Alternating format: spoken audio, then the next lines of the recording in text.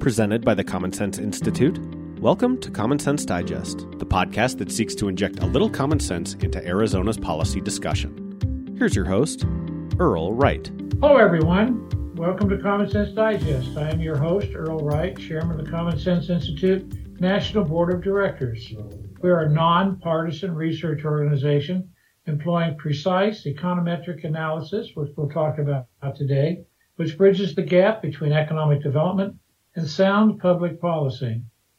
In a recent groundbreaking report, our team of economists found that Arizona manufacturing sales have skyrocketed to $77.6 billion annually.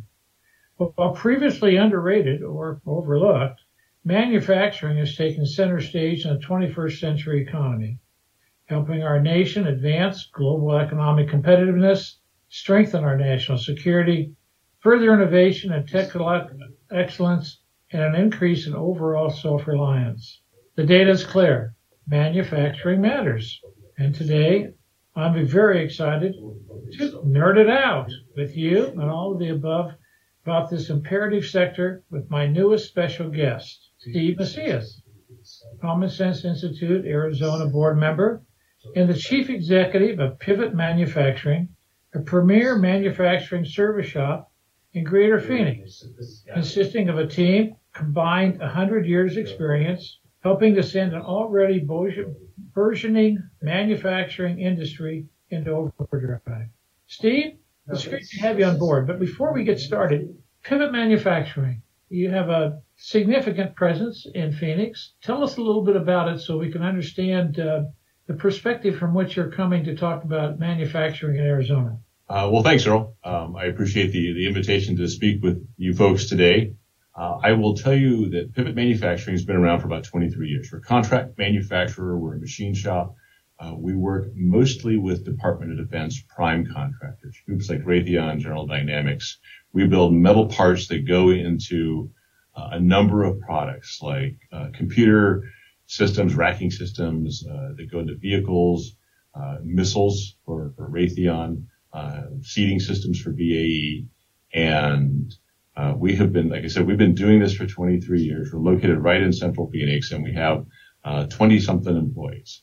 And I'm a Phoenix native. My dad was actually a machinist. I have been, I've had this stuff in my blood for a long time, and I really appreciate the opportunity to discuss manufacturing anytime, anyplace. Well, it's the part of who you are, Steve, and I appreciate everything you've done. But let's talk about Arizona for a second. Manufacturing in Arizona accounts for 9% of the state GDP and employs 16% of all Arizonans. Can you walk us through this decades-long boom that you've experienced within Arizona's manufacturing industry? And what steps did you all take to get where you are today? What's driving this sector? Give us the secret formula. Wow, that's a lot of questions there, Earl. Let's you ask for what started with the decades-long boom. I'll tell you, it has its roots really in the 50s. When a lot of electronic and defense contractors relocated here or built additional facilities. Companies like Motorola, Air Research, Hughes, Goodyear Aerospace came here in the aftermath of World War II because Arizona did not have hurricanes, earthquakes, tornadoes, or tidal waves, and air conditioning had become commonplace. So we were able to tame the desert heat, and it seemed like a great place to build redundant facilities that a lot of these other natural disaster-prone places weren't subject to a lot of natural disasters a lot of the other facilities had. So those factors helped lay a nice, technical and engineering foundation that made Arizona attractive for several years. And then in 1980, in Chandler, which is a suburb of Phoenix, Intel broke ground. That turned out to be a defining moment in manufacturing for Arizona. Because as Intel became this 800-pound gorilla that the industry grew up around, sometimes you're good, sometimes you're not. Having Intel decide on the Phoenix metro area in 1980 was like, the Chicago Bulls watching Portland draft Sam Bowie and then having Michael Jordan drop onto their lap. So this really helped to build our industry. The second wave of manufacturing growth, led by the semiconductor industry, is now what helped to fuel this third wave that we have seen over the past decade or so, which once again is being led by the tech industry. between just Intel and Taiwan Semiconductor. They have made commitments, and we're seeing these fabs being built right now.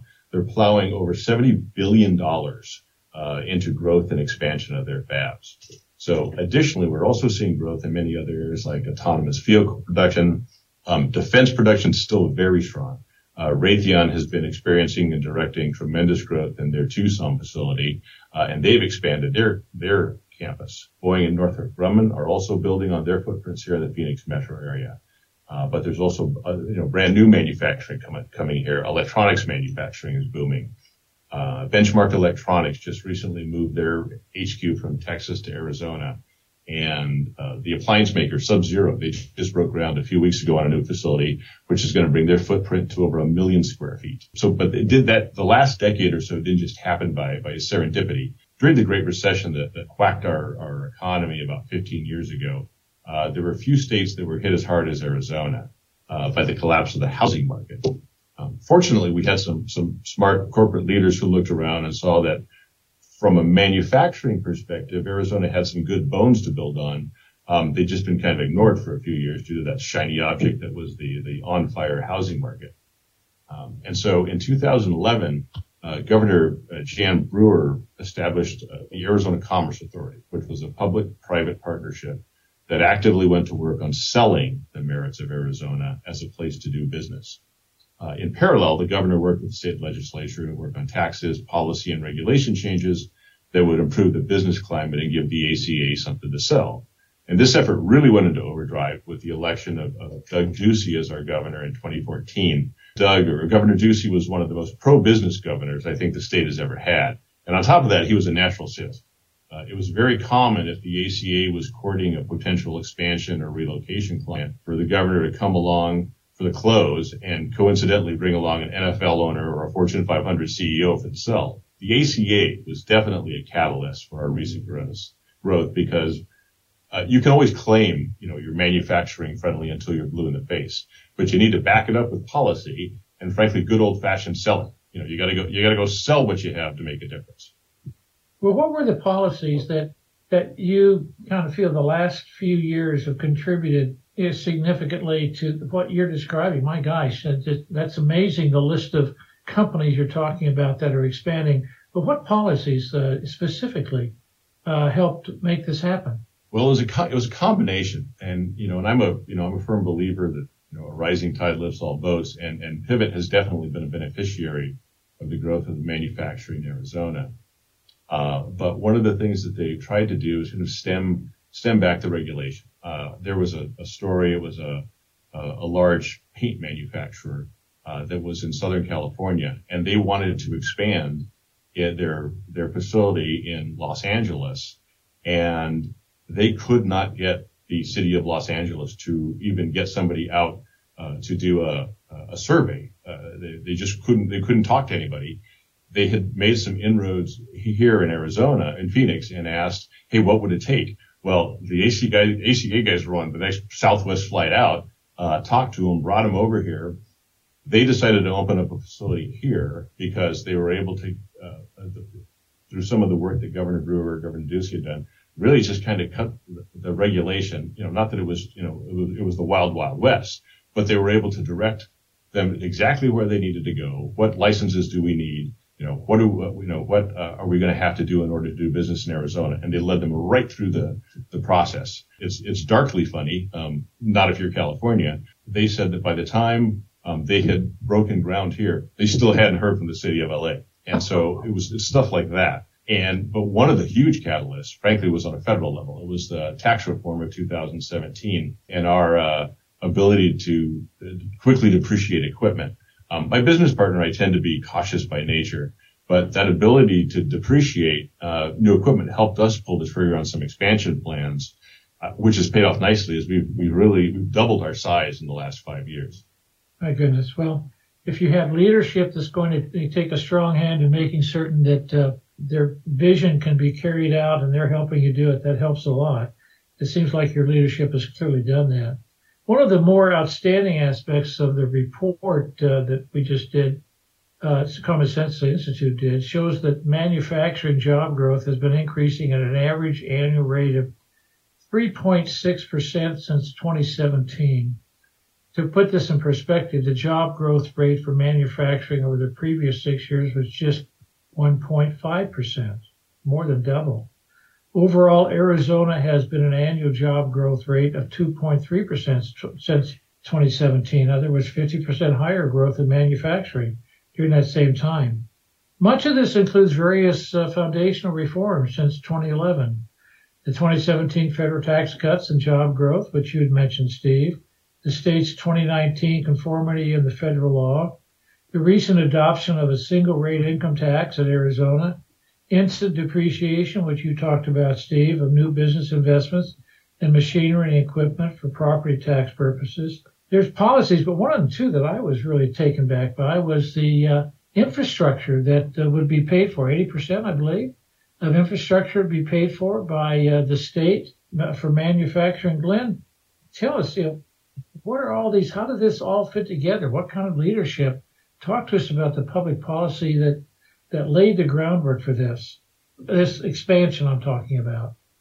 Yeah, absolutely. Well, first off, thanks again for having me back, Earl. It's always a pleasure. And it's an even bigger pleasure to hear you highlight some of those policies, because I was privileged to work as tax policy advisor under Governor Ducey, who Steve talked about at length, and recall the journey that was the implementation of many of those policies. And so we saw firsthand. Glenn, I have to interrupt you.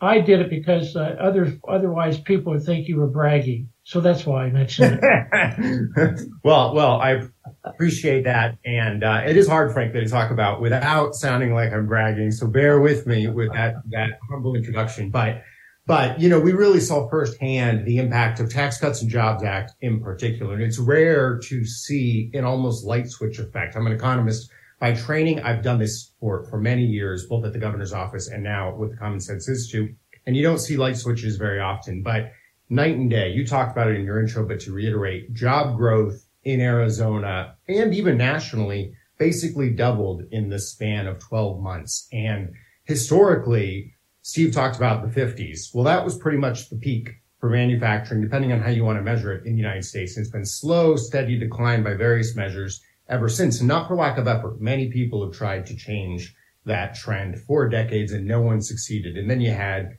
TCJA in 2017 and effective manufacturing job growth doubling. And not just an acceleration in job growth, but you mentioned this as well, but it's worth repeating.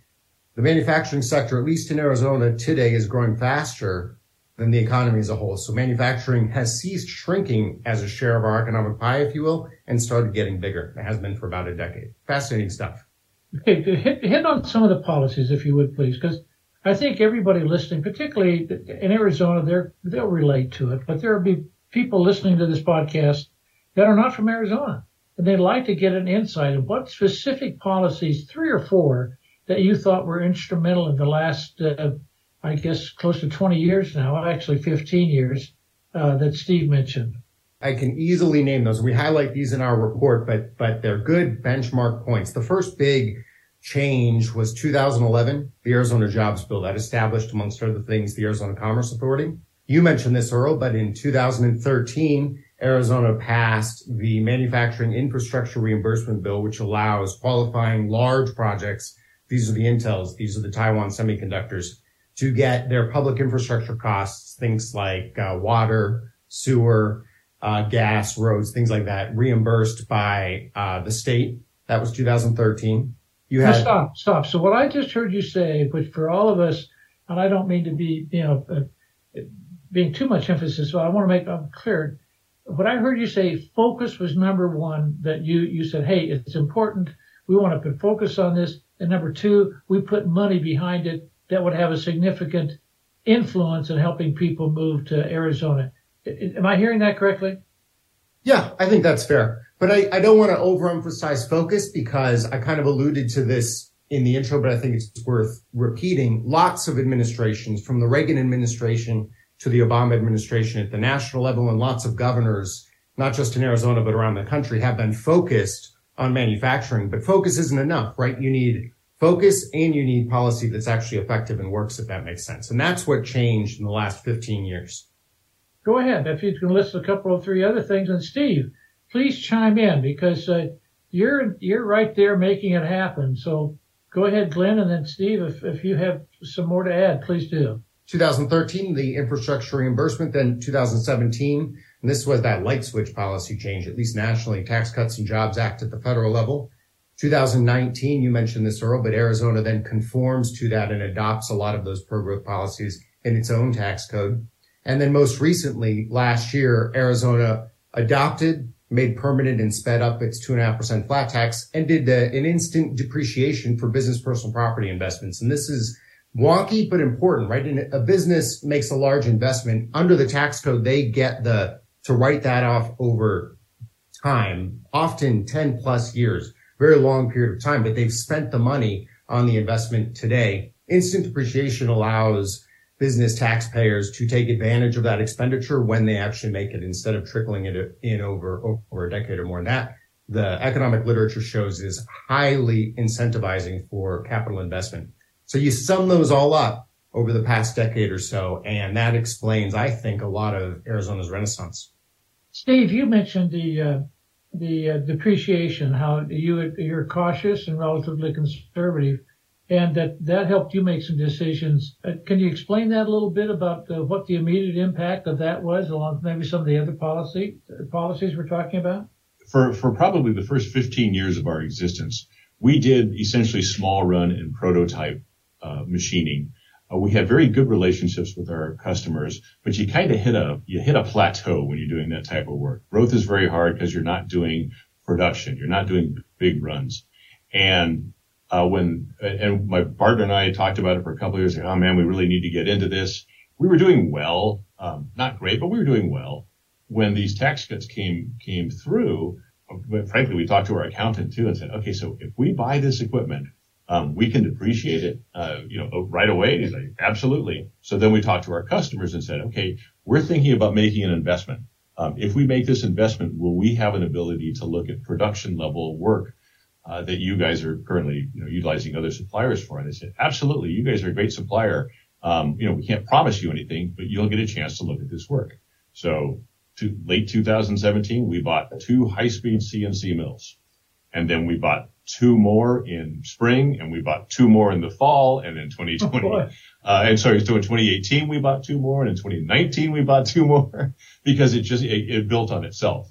It was like, oh wow, because we were able to fill those machines up with production work. And then the same thing actually just recently happened. We've always leased a building. About a year and a half ago, we actually bought our own building. And part of it, again, had to do with what Glenn was just referencing about depreciation, because we're looking at this and saying, okay, we're in a growth mode. We think we're actually going to be, we hope we're going to be, pretty profitable. And right now is a very advantageous time to buy a building if we can, do some depreciation and kind of mitigate some of those profits on the, on the books. It's a win-win. Those policies were extremely helpful. Well, in a recent Coffee and Common Sense session, you mentioned the number one challenge for manufacturers is to overcome workforce issues, finding the workforce, finding qualified people. Can you further describe what you mean by this, and also what are you going to do about it? Well, I've got to give Glenn a lot of credit for confusing me, because, workforce, typically it's always, well, we need to have more training, or we need to have more X or Y or A or B or C. And when we were talking about all of these factors, it's a big swirl. And the more Arizona continues to, attract and expand manufacturing, the greater the urgency it's going to be to develop a workforce that can strive and they can staff and thrive in this industry. Otherwise it's going to be an impediment to growth because we won't have the workers to staff those jobs. But, when we were talking about all these various things that are issues, I began to think that, workforce is kind of like a Rubik's Cube. You have to fix multiple sides in order to come up with the whole solution. There are solutions out there that entail, tax credits for training, vocational education. There's this massive sector apparently of young men that are not participating in the workforce. We could use immigration reform that allows more people who want to find a career and work hard, to come into this country. We also frankly need more, grade school and high school exposure to the industry. And I think we need to attack those fronts, all those fronts, not just to staff jobs, but frankly from a community's perspective, so people that we live with can have, vibrant, fulfilling jobs and careers. So to your second question, how can we improve? Unfortunately, immigration is beyond states' control. But I really believe one of the keys when we talk about bringing people and getting interest, and maybe this has an effect on that group of young people that aren't working, if we can catch people when they're younger, who have no idea of the career path and the financial rewards that a manufacturing career can hold, I think we'd make some big strides. I don't quite know how to do that, but I think that holds a key. I recently did a career day. I went to a Catholic boys' school here in town. And when I did the career day, there were 4 tables set up in the cafeteria for wealth management and banking.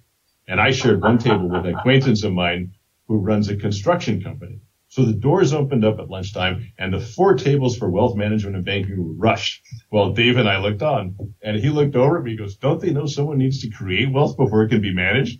They had no idea. Here at Pivot, we've hired young people who were, flipping pizzas, stringing tennis rackets, delivering Amazon packages. In each case, however we ran across them, thought, okay, this young person, there's a light on in there. They've got something. And then we bring them in. They did a walk around the shop and saw the whoring machines, metal being cut. And they were hooked and they've all become fantastic, committed, well-paid employees. So anything we can do as an industry or the state can do to increase the visibility of opportunities at a younger age, I think would be tremendous. Glenn, I can't let you, since you totally confused Steve, I want you to take a shot at telling us from your perspective what workforce changes and what does it mean for Arizona if we can accomplish certain 2 or 3 things that you'd like to see accomplished for the workforce, and what would that mean for Arizona and maybe the nation overall? I regret confusing Steve, but I do love hearing him describe the workforce landscape from his perspective, because I think it hits on a key point, and it's the same point that was the problem in manufacturing in past decades, right? Which is everyone agrees workforce is a problem. Every politician, every 3-letter agency, and everyone has a plan to deal with it, but it's scattershot, and there's really no evidence that any of this is working. So you've got maybe, I'm just going to make up numbers, maybe 100 different programs at the state, federal, and local level operating in Arizona today, whose stated goals are solving the workforce problems. And despite those 100 different programs all marching along, workforce issues are getting worse over time, not better. So I think it's a problem. It needs to be fixed. And Steve alluded to a point that I made at our Coffee and Common Sense. But if labor force participation rates amongst men in this country were the same rate today that they were in 1990, in Arizona alone, you'd have about 300,000 more workers. And so these are small changes, a couple of points in the participation rate that have been slowly lost over, 25 or 30 years, but they add up to substantial numbers over time. 300,000 just in Arizona. For a little context on that, it's about 3.5 million people in our workforce. So you could increase the total labor market by about 10% just by reversing those points. Now, how do you do it? I wish I had an answer for you, but I think, I don't know how to do it, but what I do know is the approaches that policymakers have been taking over the past 3 decades don't appear to be working. That's a sobering point. Steve, I'd like to have you and Glenn respond to this question. The Biden administration has made a strong emphasis, and with the recent CHIPS Act and with IRA, the Inflation Reduction Act before that, the strong manufacturing sector will make the country more self-reliant. I think we can all understand that and agree. But what do you see with regards to the current administration's laws that they passed, and with this focus that the Biden administration on strong manufacturing has placed, what do you think that means to the business community in Arizona and just for the nation as a whole? Unfortunately, I can't quite speak to the laws that have been passed and exactly what it's going to do. I could speak to the intent. I think we saw a pretty. You're not personally experiencing what these recent significant pieces of legislation have tried to accomplish. Not yet. Certainly not yet. Ideally, it's going to help the scenarios that we saw, witnessed during the pandemic, where we discovered just, how beholden we are to foreign countries and companies for raw materials, for electronics, for computer chips, where I have an example here is, so we buy raw materials, whether it's, aluminum or steel or copper, brass, whatever it is. 2 years ago, we would get a quote for some raw material, and our suppliers would hold the quote for, 30, 60, sometimes 90 days. A year ago, during the height of the shortages that we were still seeing from the pandemic, they were holding quotes for 24 hours. It's really tough to quote parts, for a customer when you've only got a 24-hour quote on material.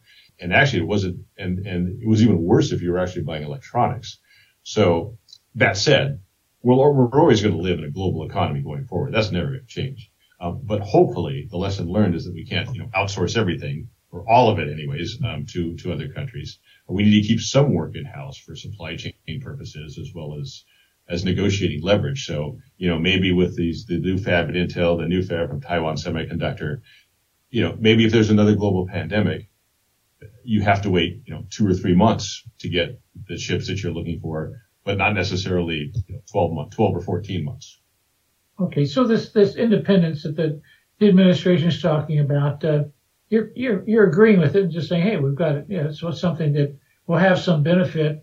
And you've just described that we'll still be impacted by globalization and international events, but not nearly as badly as we were during the pandemic. Correct. Glenn, give me, if you would, give all of us, if you would, kind of your sense of the Biden administration, what they're doing, and you're a policy guy, kind of looking into the future. How do you see this evolving? At the risk of repeating myself, I just love, again, Steve's response, because compare and contrast how Steve described the impacts of the CHIPS Act, which is a massive federal expenditure, massive federal outlay, billions of dollars, to the impacts of the Tax Cuts and Jobs Act, which at the time were also a significant impact. But just compare and contrast that, where he can't point to a direct benefit. And frankly, I think, and I don't claim to be an expert either, but from what I've seen of how this legislation was modeled, it's much more, it's sort of a return to form. And that's unfortunate. It looks a lot like the manufacturing policies of prior decades, where it's not broad-based. It's not focused on general investment relief, tax relief, et cetera. Instead, it's focused on sort of narrowly targeted specific federal subsidies for specific federal beneficiaries. And you have to jump through the right federal hoops to unlock that money. And so that means for a firm like Pivot Manufacturing, they may not be at the CHIPS Act table. Maybe it'll be a Taiwan Semiconductor or an Intel. And not to belittle them, these are all great firms. They've done and are doing great things for Arizona. But the risk with this kind of policymaking is you don't know what you don't know. And so that focus on doing specific things might get the feds what they want, but is it going to get the economy what it wants? I think that remains to be seen. But the advantage of more broad-based relief, more general relief, and reform is we don't need to be good guessers. I didn't know that Steve was going to go out and buy those machines in response to the incentives created by Tax Cuts and Jobs Act. I doubt that Donald Trump or anyone in Congress knew that either, but he did because they provided that broad-based relief, if that makes sense. So that is why, not to be too pessimistic, that is why I have some positive concern that the impacts of CHIPS Act may not be as great as the impacts of TCJA. In some ways, it looks to me like a going backwards in policymaking. Interesting. I appreciate your candor. Steve, I must admit, in our shop, we're spending an awful lot of time talking about ChatGPT and AI and how it is going to be a part of our company. And you're right there. Tell us how you feel that it might impact Pivot Manufacturing. Well, it's interesting. When I first started hearing that, I thought, well, we're a machine shop. What the heck do we have to worry about? Then after thinking about it and then having my 27-year-old son tell me about it, I would imagine it's going to be similar to some of the changes we've seen with robots and cobots the last decade or two in manufacturing, where many of the mundane, repetitive tasks have been assumed by cobots. I could see AI doing programming. We have a programmer we have a couple programmers that we utilize. I could easily see that transforming over the next couple of years, where they get phased out and AI does the program, optimizes the tool path, and picks the raw material. And we just have to, then plug it into the machine and off it goes. Now, the downside is I already had one large aerospace company who we don't work for tell me that they were working on a project with AI where they're utilizing it to decide what the price will be that their suppliers should be charging them. And that they are now going to, well, not now, but at some point, they're going to present that price to their supplier, and all the supplier can say is yes or no. Now, that may be a little bit, draconian, but the truth probably isn't too far from that, which gets a little Big Brother-ish, but yeah, I mean, there's good and bad. I'm hoping for the good. Well, I agree with you. I hope for the good too. I know I was talking to some people here. I said, an awful lot of what we do is ask questions and then say, okay, in light of the information we got back, what decisions do we make? And we realized all of a sudden that, probably the most important thing we can do is learn how to ask correct questions so that we can then get the information. But I guess one of the problems too, Steve, and Glenn, you can probably speak to this, is that we've found out that not all the information you get is correct.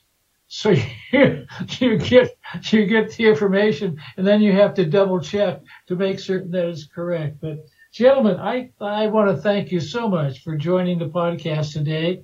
And I hope everybody who listened has a chance to share what your experiences are and the direction Arizona is taking. And I think the innovative environment, and Steve, you certainly reflected that. And Glenn, your candor with regards to how public policy impacted it, I think we're all getting a message. And Steve, you're absolutely the example of how that message is working out.